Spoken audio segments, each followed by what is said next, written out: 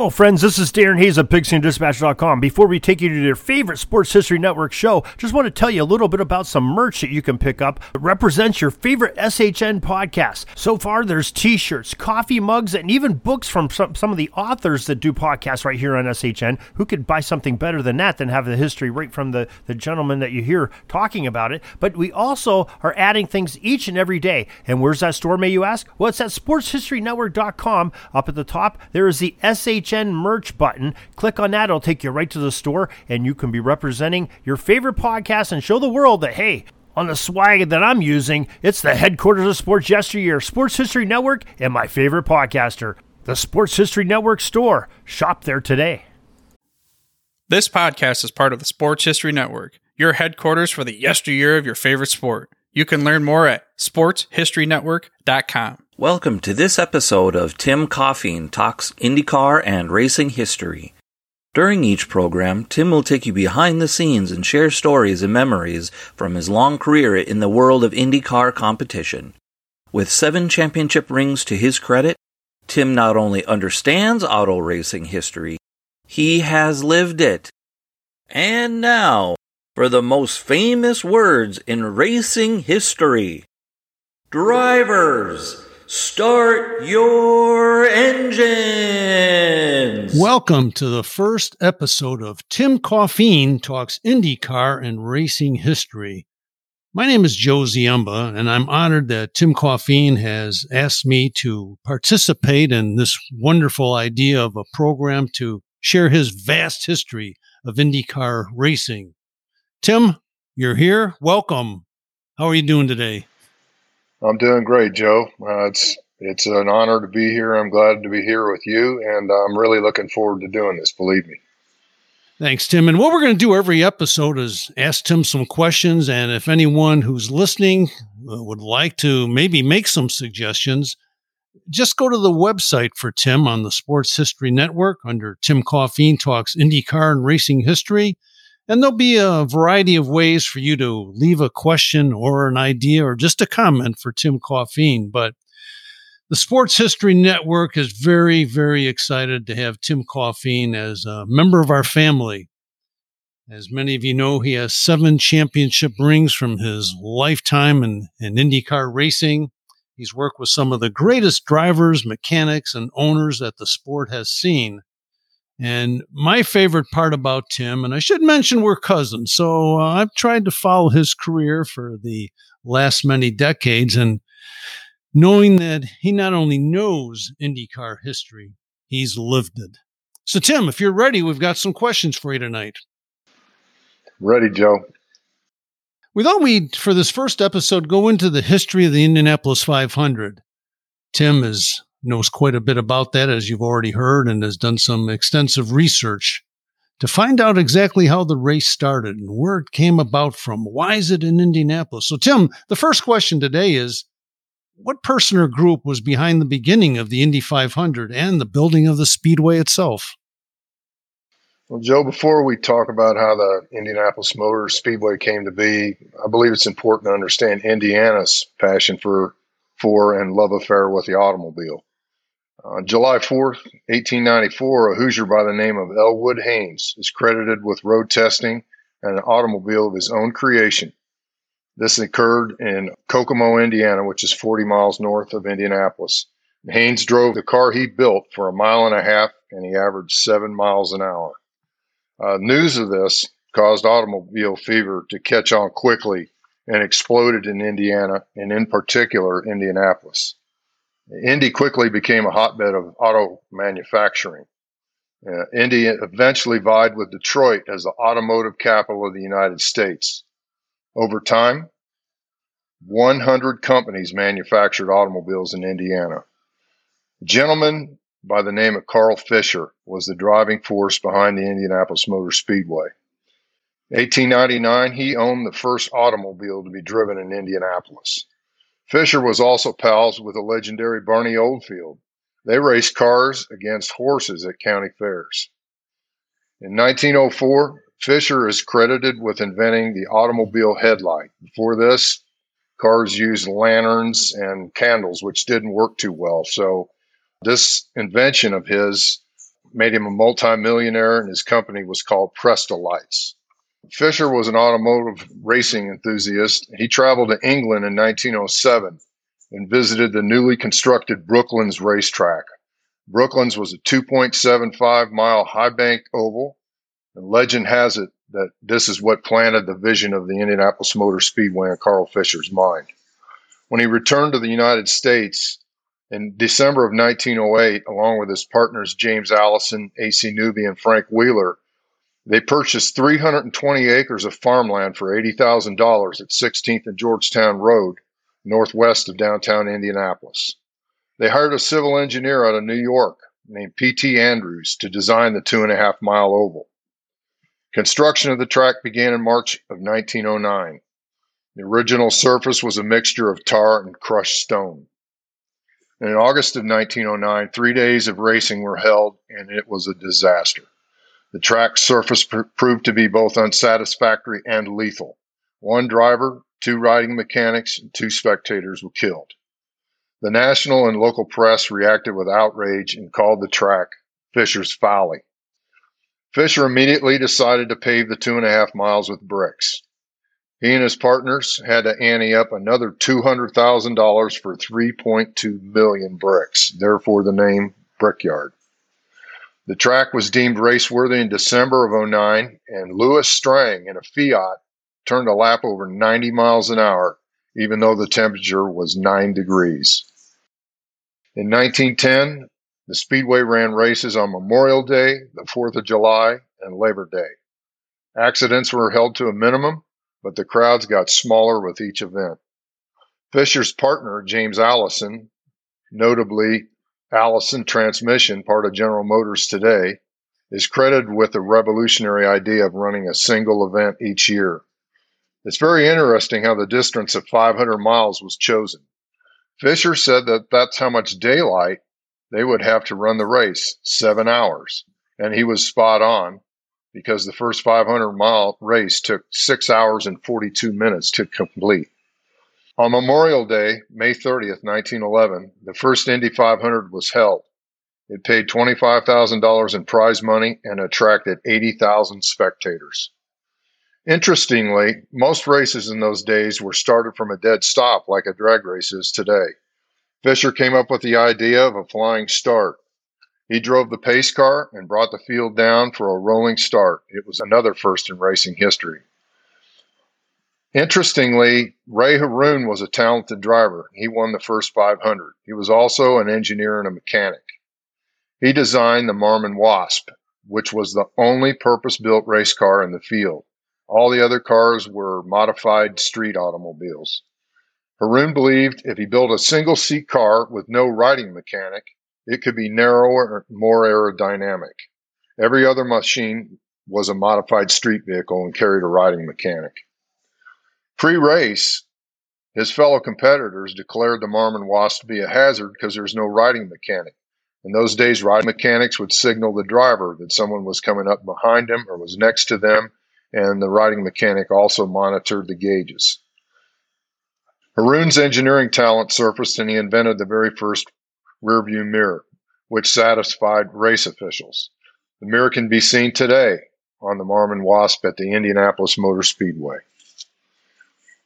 I think one of the more interesting parts of the first Indy 500 was a gentleman named Cyrus Patchke. Somehow this guy has fallen between the cracks of Indy 500 and racing history. Cyrus Patchke was 21 years old.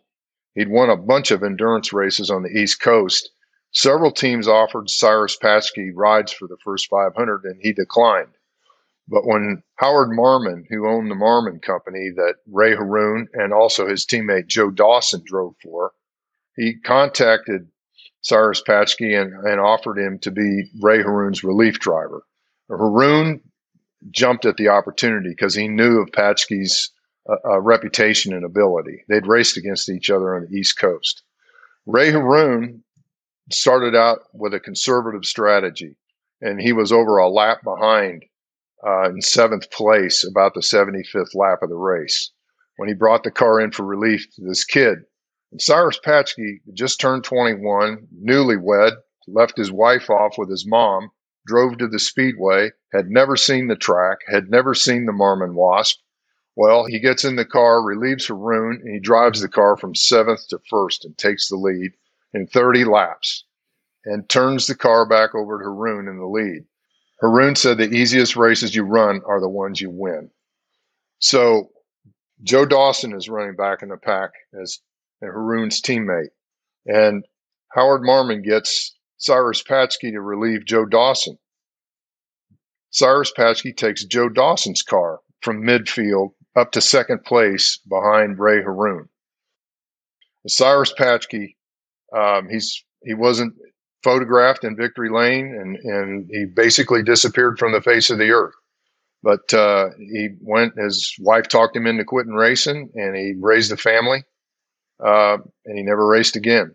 So it's interesting to me that this guy relieved the car that was a lap behind and brought it to the lead, and then turned it back over to the driver, Ray Haroon, who won the race.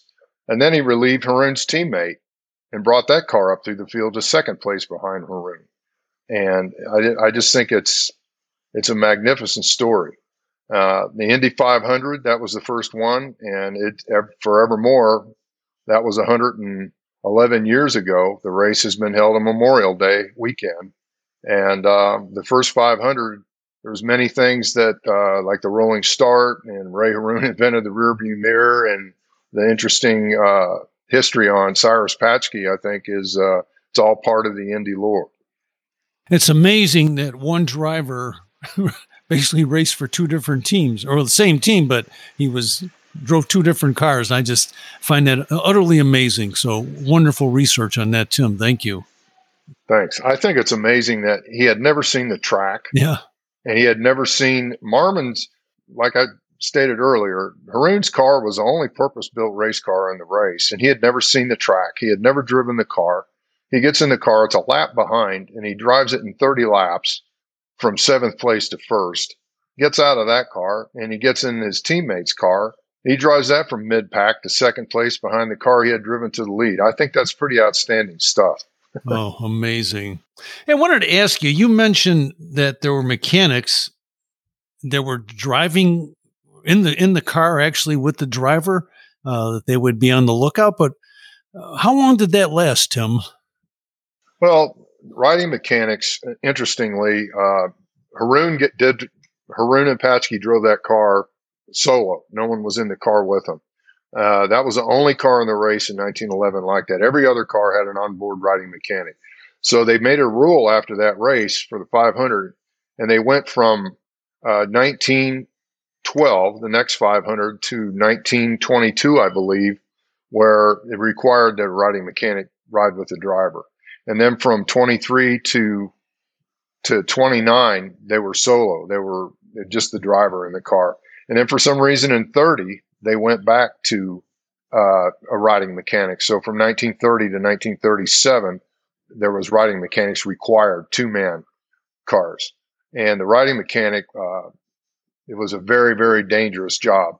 And interestingly, if you look through history, a lot of the great drivers started out as riding mechanics. And also, if you look through the history of the Speedway, there was a lot of officials and famous racing people that were riding mechanics before anything else. I think you had to be a little bit, not saying you had a screw loose, but you had to be awful, awful brave to climb in a car that's running.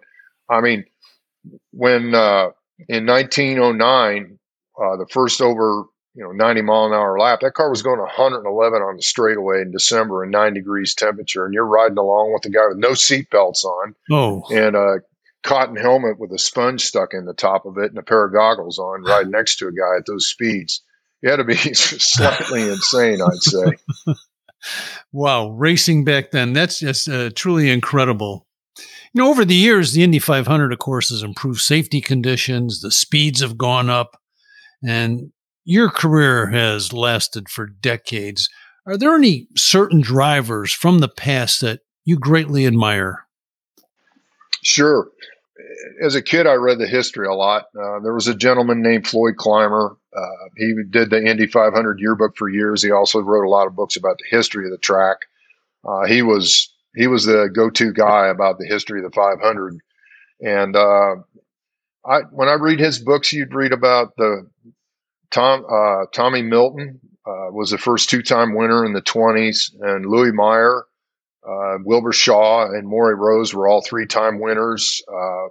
Bill Vukovich was two-time winner. You'd read about all these great drivers as a kid, but growing up in Indy, we moved to Indianapolis in the fall of '57. So my first year in Indy, I was 5 years old in '58. I remember Jimmy Bryan winning the 500.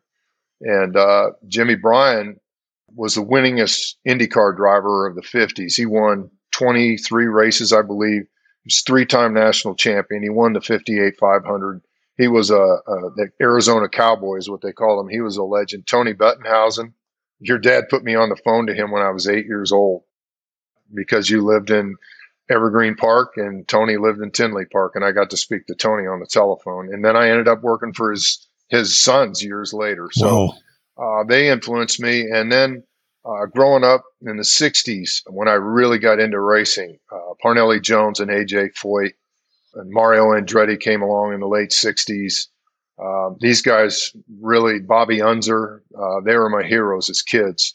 And they heavily influenced me on wanting to be involved in racing. I'd say two drivers in particular influenced me during my youth. The first one was Troy Ruttman. Ruttman was a teenage prodigy. He was winning races on the West Coast when he was 15 years old. Troy was an underage rookie in 1949, and he was only 19 years old when he qualified for his first 500, and he won the race in 1952. To this day, Troy Ruttman is the youngest winner of the Indy 500 ever. He was noted for his hard-charging driving style, and many up-and-coming drivers that era, such as Parnelli Jones, A.J. Foyt, Dan Gurney, they all revered Troy. He quit racing at only 34 years of age in 1964. The other driver that I was a fan of was Lloyd Ruby, a proud Texan who hailed from Wichita Falls. Rube debuted on motorcycles, then switched to midgets and also raced and won in sports cars. He debuted at Indy in 1960, and he finished third in 1964. In 1966, he led 68 laps and had nearly a lap lead when a cam stud failed. In 1968, he was battling Joe Leonard and eventual winner Bobby Unser. Rube was leading when a coil wire failed. His final heartbreak occurred in 1969. He stormed from 20th starting position to take the lead. While leading, he pitted for fuel. Unfortunately, he had a miscommunication with his crew and pulled away with the fuel hose attached and tore open the fuel cell. Great stories, Tim. We've talked in sports about certain barriers being broken. For example, in track and field, Roger Bannister broke the 4-minute mile way back when. But in terms of IndyCar racing and the increasing speed that we've seen over the years, would you know who was the first to break certain marks, like 100 mile an hour, 150 mile an hour at the track? Sure. 1919, René Thomas, he was a previous 500 winner. He was the first driver to qualify over 100 miles an hour. I think in 1919, he qualified like 104.7 miles an hour, I believe. Peter DiPaolo, he won the race, the 500-mile race in 1925. He was the first to average over 100 miles an hour for 500 miles. In 1960, interestingly, the 150-mile-an-hour barrier was supposedly insurmountable.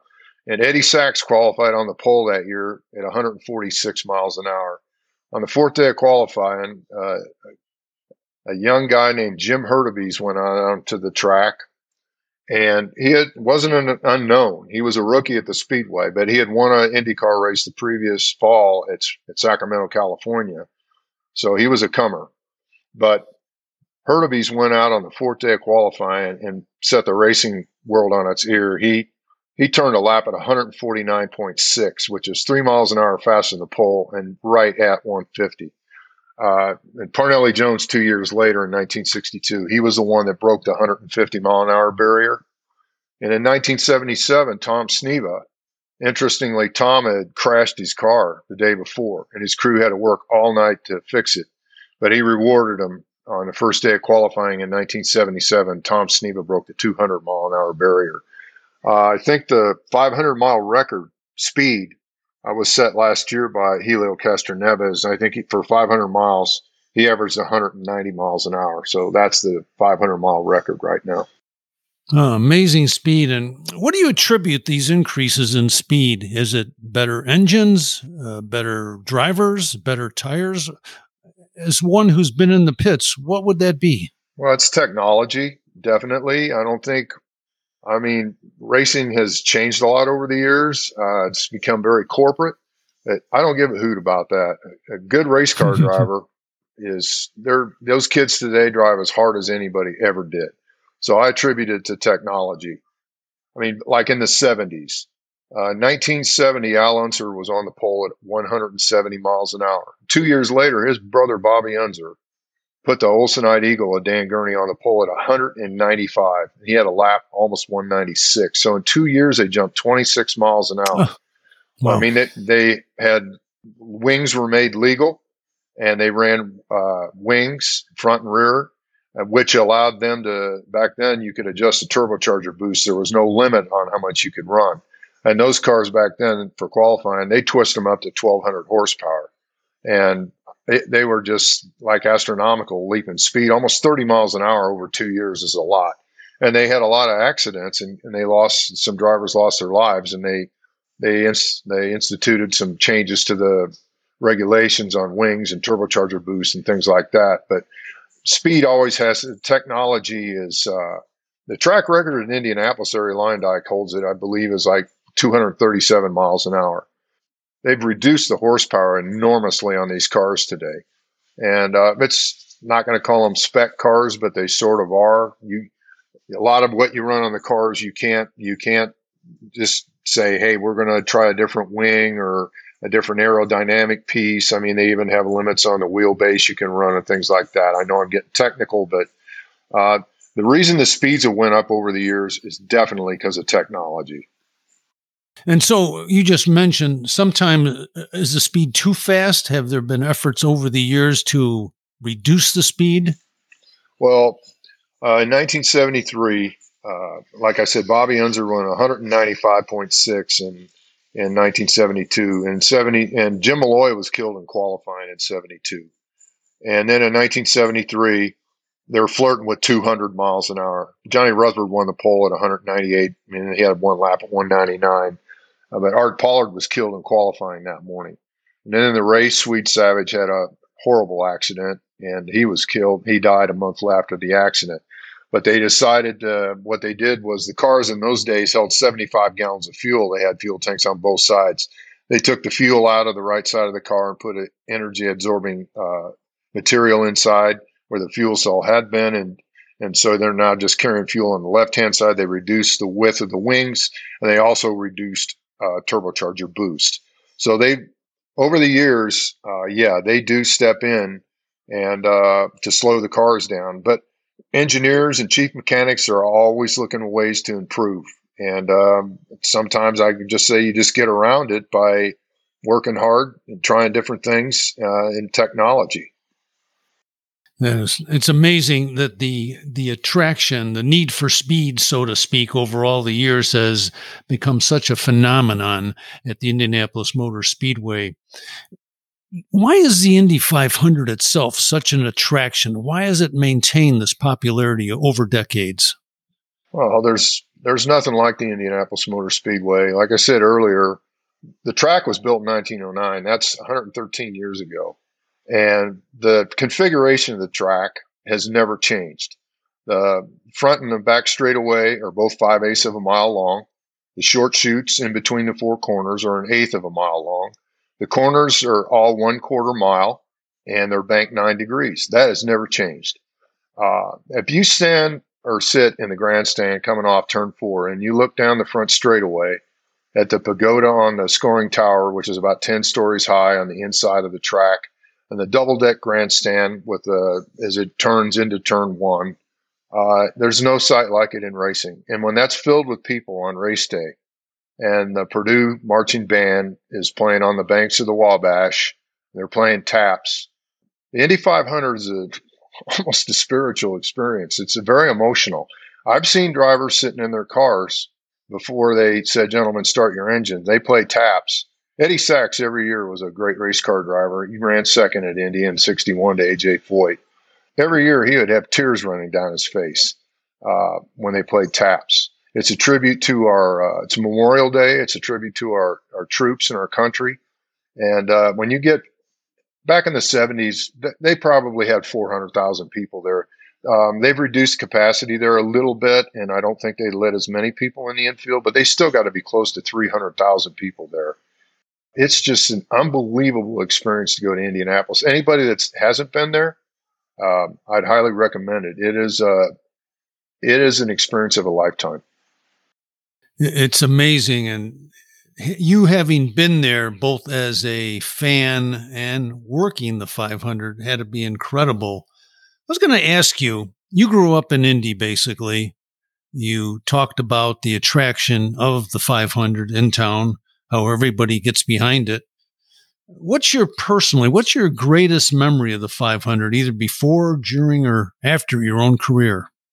I worked on a team.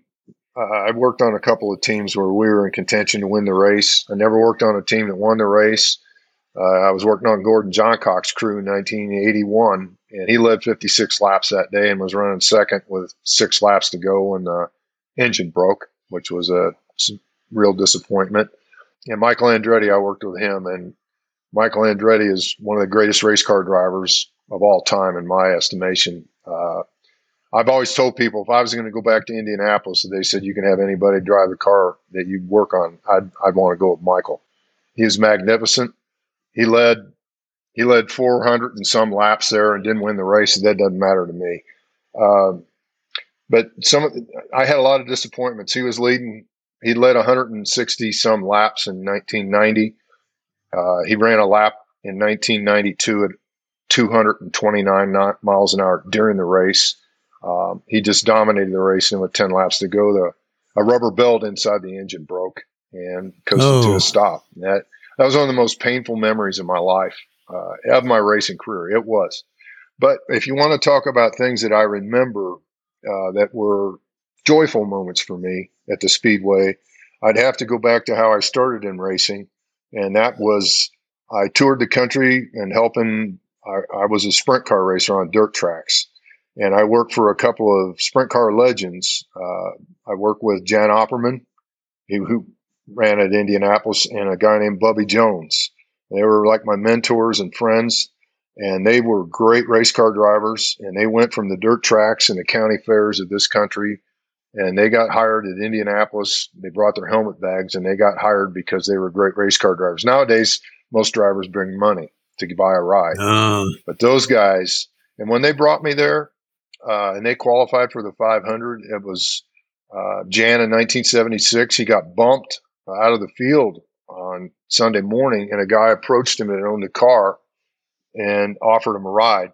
And Jan, it was a magic what he did that day. He made some changes to the car incrementally, and he got pulled away at 6 o'clock as the gun went off, just as qualifying ended, and he got faster with every lap, and he bumped his way into the field, and I got to be there with him, and that was a magnificent experience for me.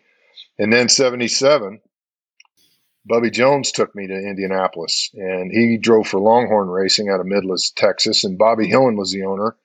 And he told Bub that Bub drove his sprint car for him, and Bobby Hillen had an Indy car and a spare Indy car.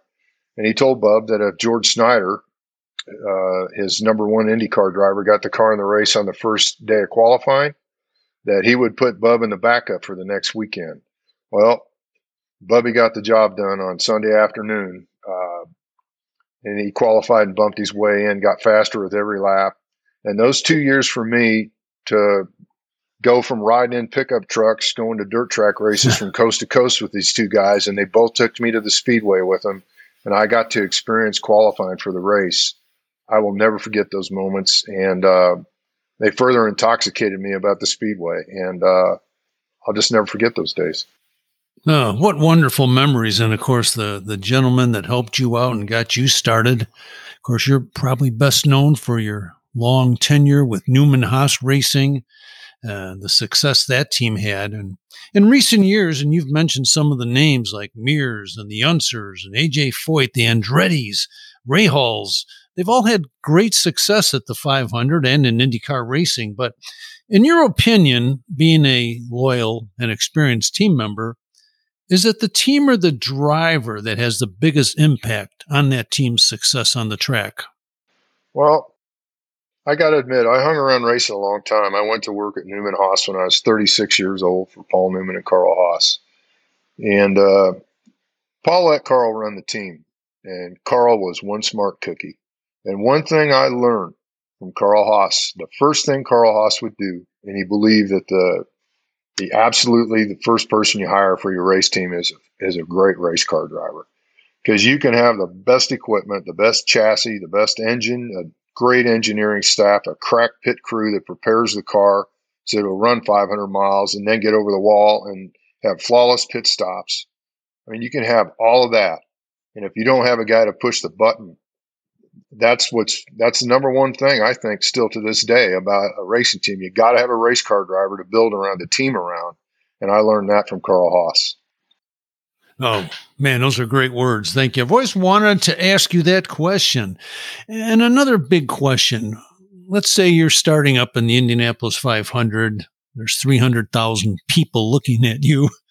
What's the biggest fear of a crew member before a race? You just don't want to screw up. If you're a guy that's going over the wall,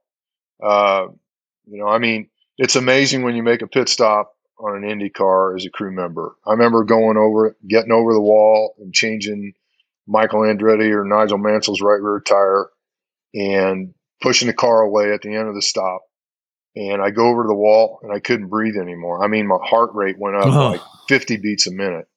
But you just gotta concentrate. And if you get going in the race and make a couple pit stops, it's almost like it happens in slow motion. I mean, it really does. I mean, you practice all year long for that. I mean, every race you go to, if you watch the IndyCar teams, car comes in from a practice run at any track on any given circuit they run, they're changing tires. So they work at it all year. But when you get to Indy and the eyes of the world, so to speak, are on you, it is a different experience. But to me, it was just go out there and you're in your own world. And to me, it was my reward for all the hard work you did on the car. So I raced on dirt tracks some myself, and that was just like racing a car to me, that you're actually influencing your cars on time, the track, the amount of time the car's on the track. When you're in the pits, you come in, you can follow a guy on the racetrack. Your driver can follow and race a guy for 20 laps and not be able to get around him and finally do that. And he comes in for a pit stop, and if a guy has a bad tire change, you not only go back out behind him, but there's 5 or 6 more guys. And the old saying about racing is that races are won and lost in the pits. There's a lot of pressure on those guys in the pits. Indianapolis pit area, especially. I like the length of the pit boxes there. They're about 50 feet long. You got room for the cars to get in and out, but it's very narrow. And they've changed the rules over the years. Probably 25 years ago, they went to where now when the yellow flag comes out, they'll bring all the cars in together. They'll bunch them all up first, so they all come in together. And it gets pretty hairy out there with crossovers, cars coming in over your nose, your car going out around the guy that's changing the front tire in front of you. It's pretty darn hectic. And there's nothing like it. I don't know. It was a great part of my life, and I enjoyed every second of it. Well, and you just hit on the head the dangers that are there for the crew member. And I'm going to ask you one of those personal questions, but have you ever been injured as a member of during a race as a member of the pit crew? Yeah, I got run over a couple times. I got hit in Australia one year. I was lucky I didn't break anything, but I changed the tire the next week in Long Beach when we flew back. So, I mean, it was screwed up my ankle a little bit, but I got hit in the pits at Mid-Ohio one day. The driver locked the brakes up and slid into me when I was, but if you're going to, there's an old saying about drivers. If you race cars, you're going to crash cars. If you're going to be out in the pits, things can happen and you just accept it and you go on. And I don't know. I enjoyed it. And that was the most fun part of my job, was being over the wall. And I miss it a lot. Oh, gee, so dangerous. Hey, I'm going to ask you another one of those questions. You don't have to name names, Tim, but what's the biggest mistake you've ever seen a crew make during a pit stop? You know, when mistakes happen in pit stops, I mean, one guy can make a mistake, but racing is the ultimate team sport. And usually, I mean, if a guy loses a wheel nut, a jack guy can drop the car down and the guy's still trying to put the nut on the car, or the guy at the front of the car can wave the guy out. I mean, was involved in a couple not so pleasant situations over the wall. Racing is the ultimate team sport, and pointing fingers, I mean, unless someone is just totally incapable of doing the job, most guys over the wall, they wouldn't be there if they weren't capable of doing the job. So, I mean, there's a lot. I mean, if you talk about stuff that can happen crazy during the races, I'm not going to mention any names, but there was a very famous race driver one year. He was rookie year at the Speedway, and he started the 500. He was so nervous he didn't strap his helmet. So there's Indies, the eyes of the world being on you and all the pressure and everything. Crazy things can happen out there. But pit stops they're an integral part of what goes on, and they're every bit as much as influential as the guy that's out there driving the car. It's a total team sport. Oh, excellent. Excellent observations. So in your opinion, Tim, you've been following IndyCar racing for many, many years. The present looks great. What's the future for the Indy 500 look like? I would say never better. Roger Penske, who owns the Speedway, Indy's his passion in life. I mean, he's incredibly successful. He loves racing. Roger's, I believe his father took him there when he was a teenager in the early 50s. You see pictures in the early 60s of Roger on the grid just before the start of the race talking to Dan Gurney and A.J. Foyt. And people don't understand Roger Penske was a pretty darn good race car driver. Roger Penske drove Formula One. Roger Penske drove stock cars. Before Mario Andretti got hired to drive for Dean Van Lines, Mario's first IndyCar ride, which he won his first couple championships and pole positions at Indianapolis with, Roger Penske was in consideration to be the driver. But the story on Roger is that he's a graduate of Lehigh University. He's a very intelligent man, influential. He wanted to get a GM car dealership, and they told him no racing. And Roger decided then he was going to be a car owner. I mean, over the years, everything he's done, Trans Am, Can-Am, Indianapolis, he had a Formula One team. He now owns a championship NASCAR team, and he owns the Indianapolis Motor Speedway. He loves racing, and I don't think that the track could be in better hands. And the future is, I mean, Roger Penske is, if you've seen that place, what he's done to it in the last couple of years, it speaks for itself. So Indianapolis 500, I would say it's the only way to look is up. Tim, thank you. Thank you very much. And we're really looking forward to future episodes with you. In fact, our next episode, which will be released by the Sports History Network prior to the Indianapolis 500. Tim, you've agreed to take us down in the pits, and we're going to talk about things about what goes on there, who makes decisions, any superstitions by crew members, etc. How does the team travel? We'll get to some of those. But before we go today, any other observations on the history of the 500 you'd like to share, Tim? Just it's always exciting when May comes around. The eyes of the racing world and the sporting world, I don't care, the whole country, Indianapolis is very, very special. The Indianapolis 500 is iconic. Because of my career, I got to travel to just every continent except Africa. And all you had to do is say you're from Indianapolis. People's eyebrows would go up because they know all about it. I would just say that the month of May is here, and it's every year. It never changes. It's spring in Indy, and the racing fever is there, and look forward to a great month of May. Oh, thank you, Tim. And we look forward to our next episode of Tim Coffeen Talks IndyCar and Racing History. Until then, check out the other programs that are on the Sports History Network and look for that next episode before the Indianapolis 500. Thank you, Tim. Joe, thank you so much.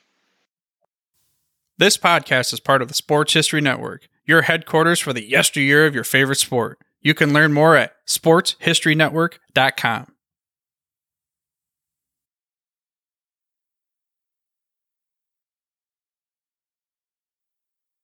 Hey there, sports history fan. This is Arnie Chapman, aka the Football History Dude, and I wanted to thank you for stopping by to listen to another episode here on the Sports History Network.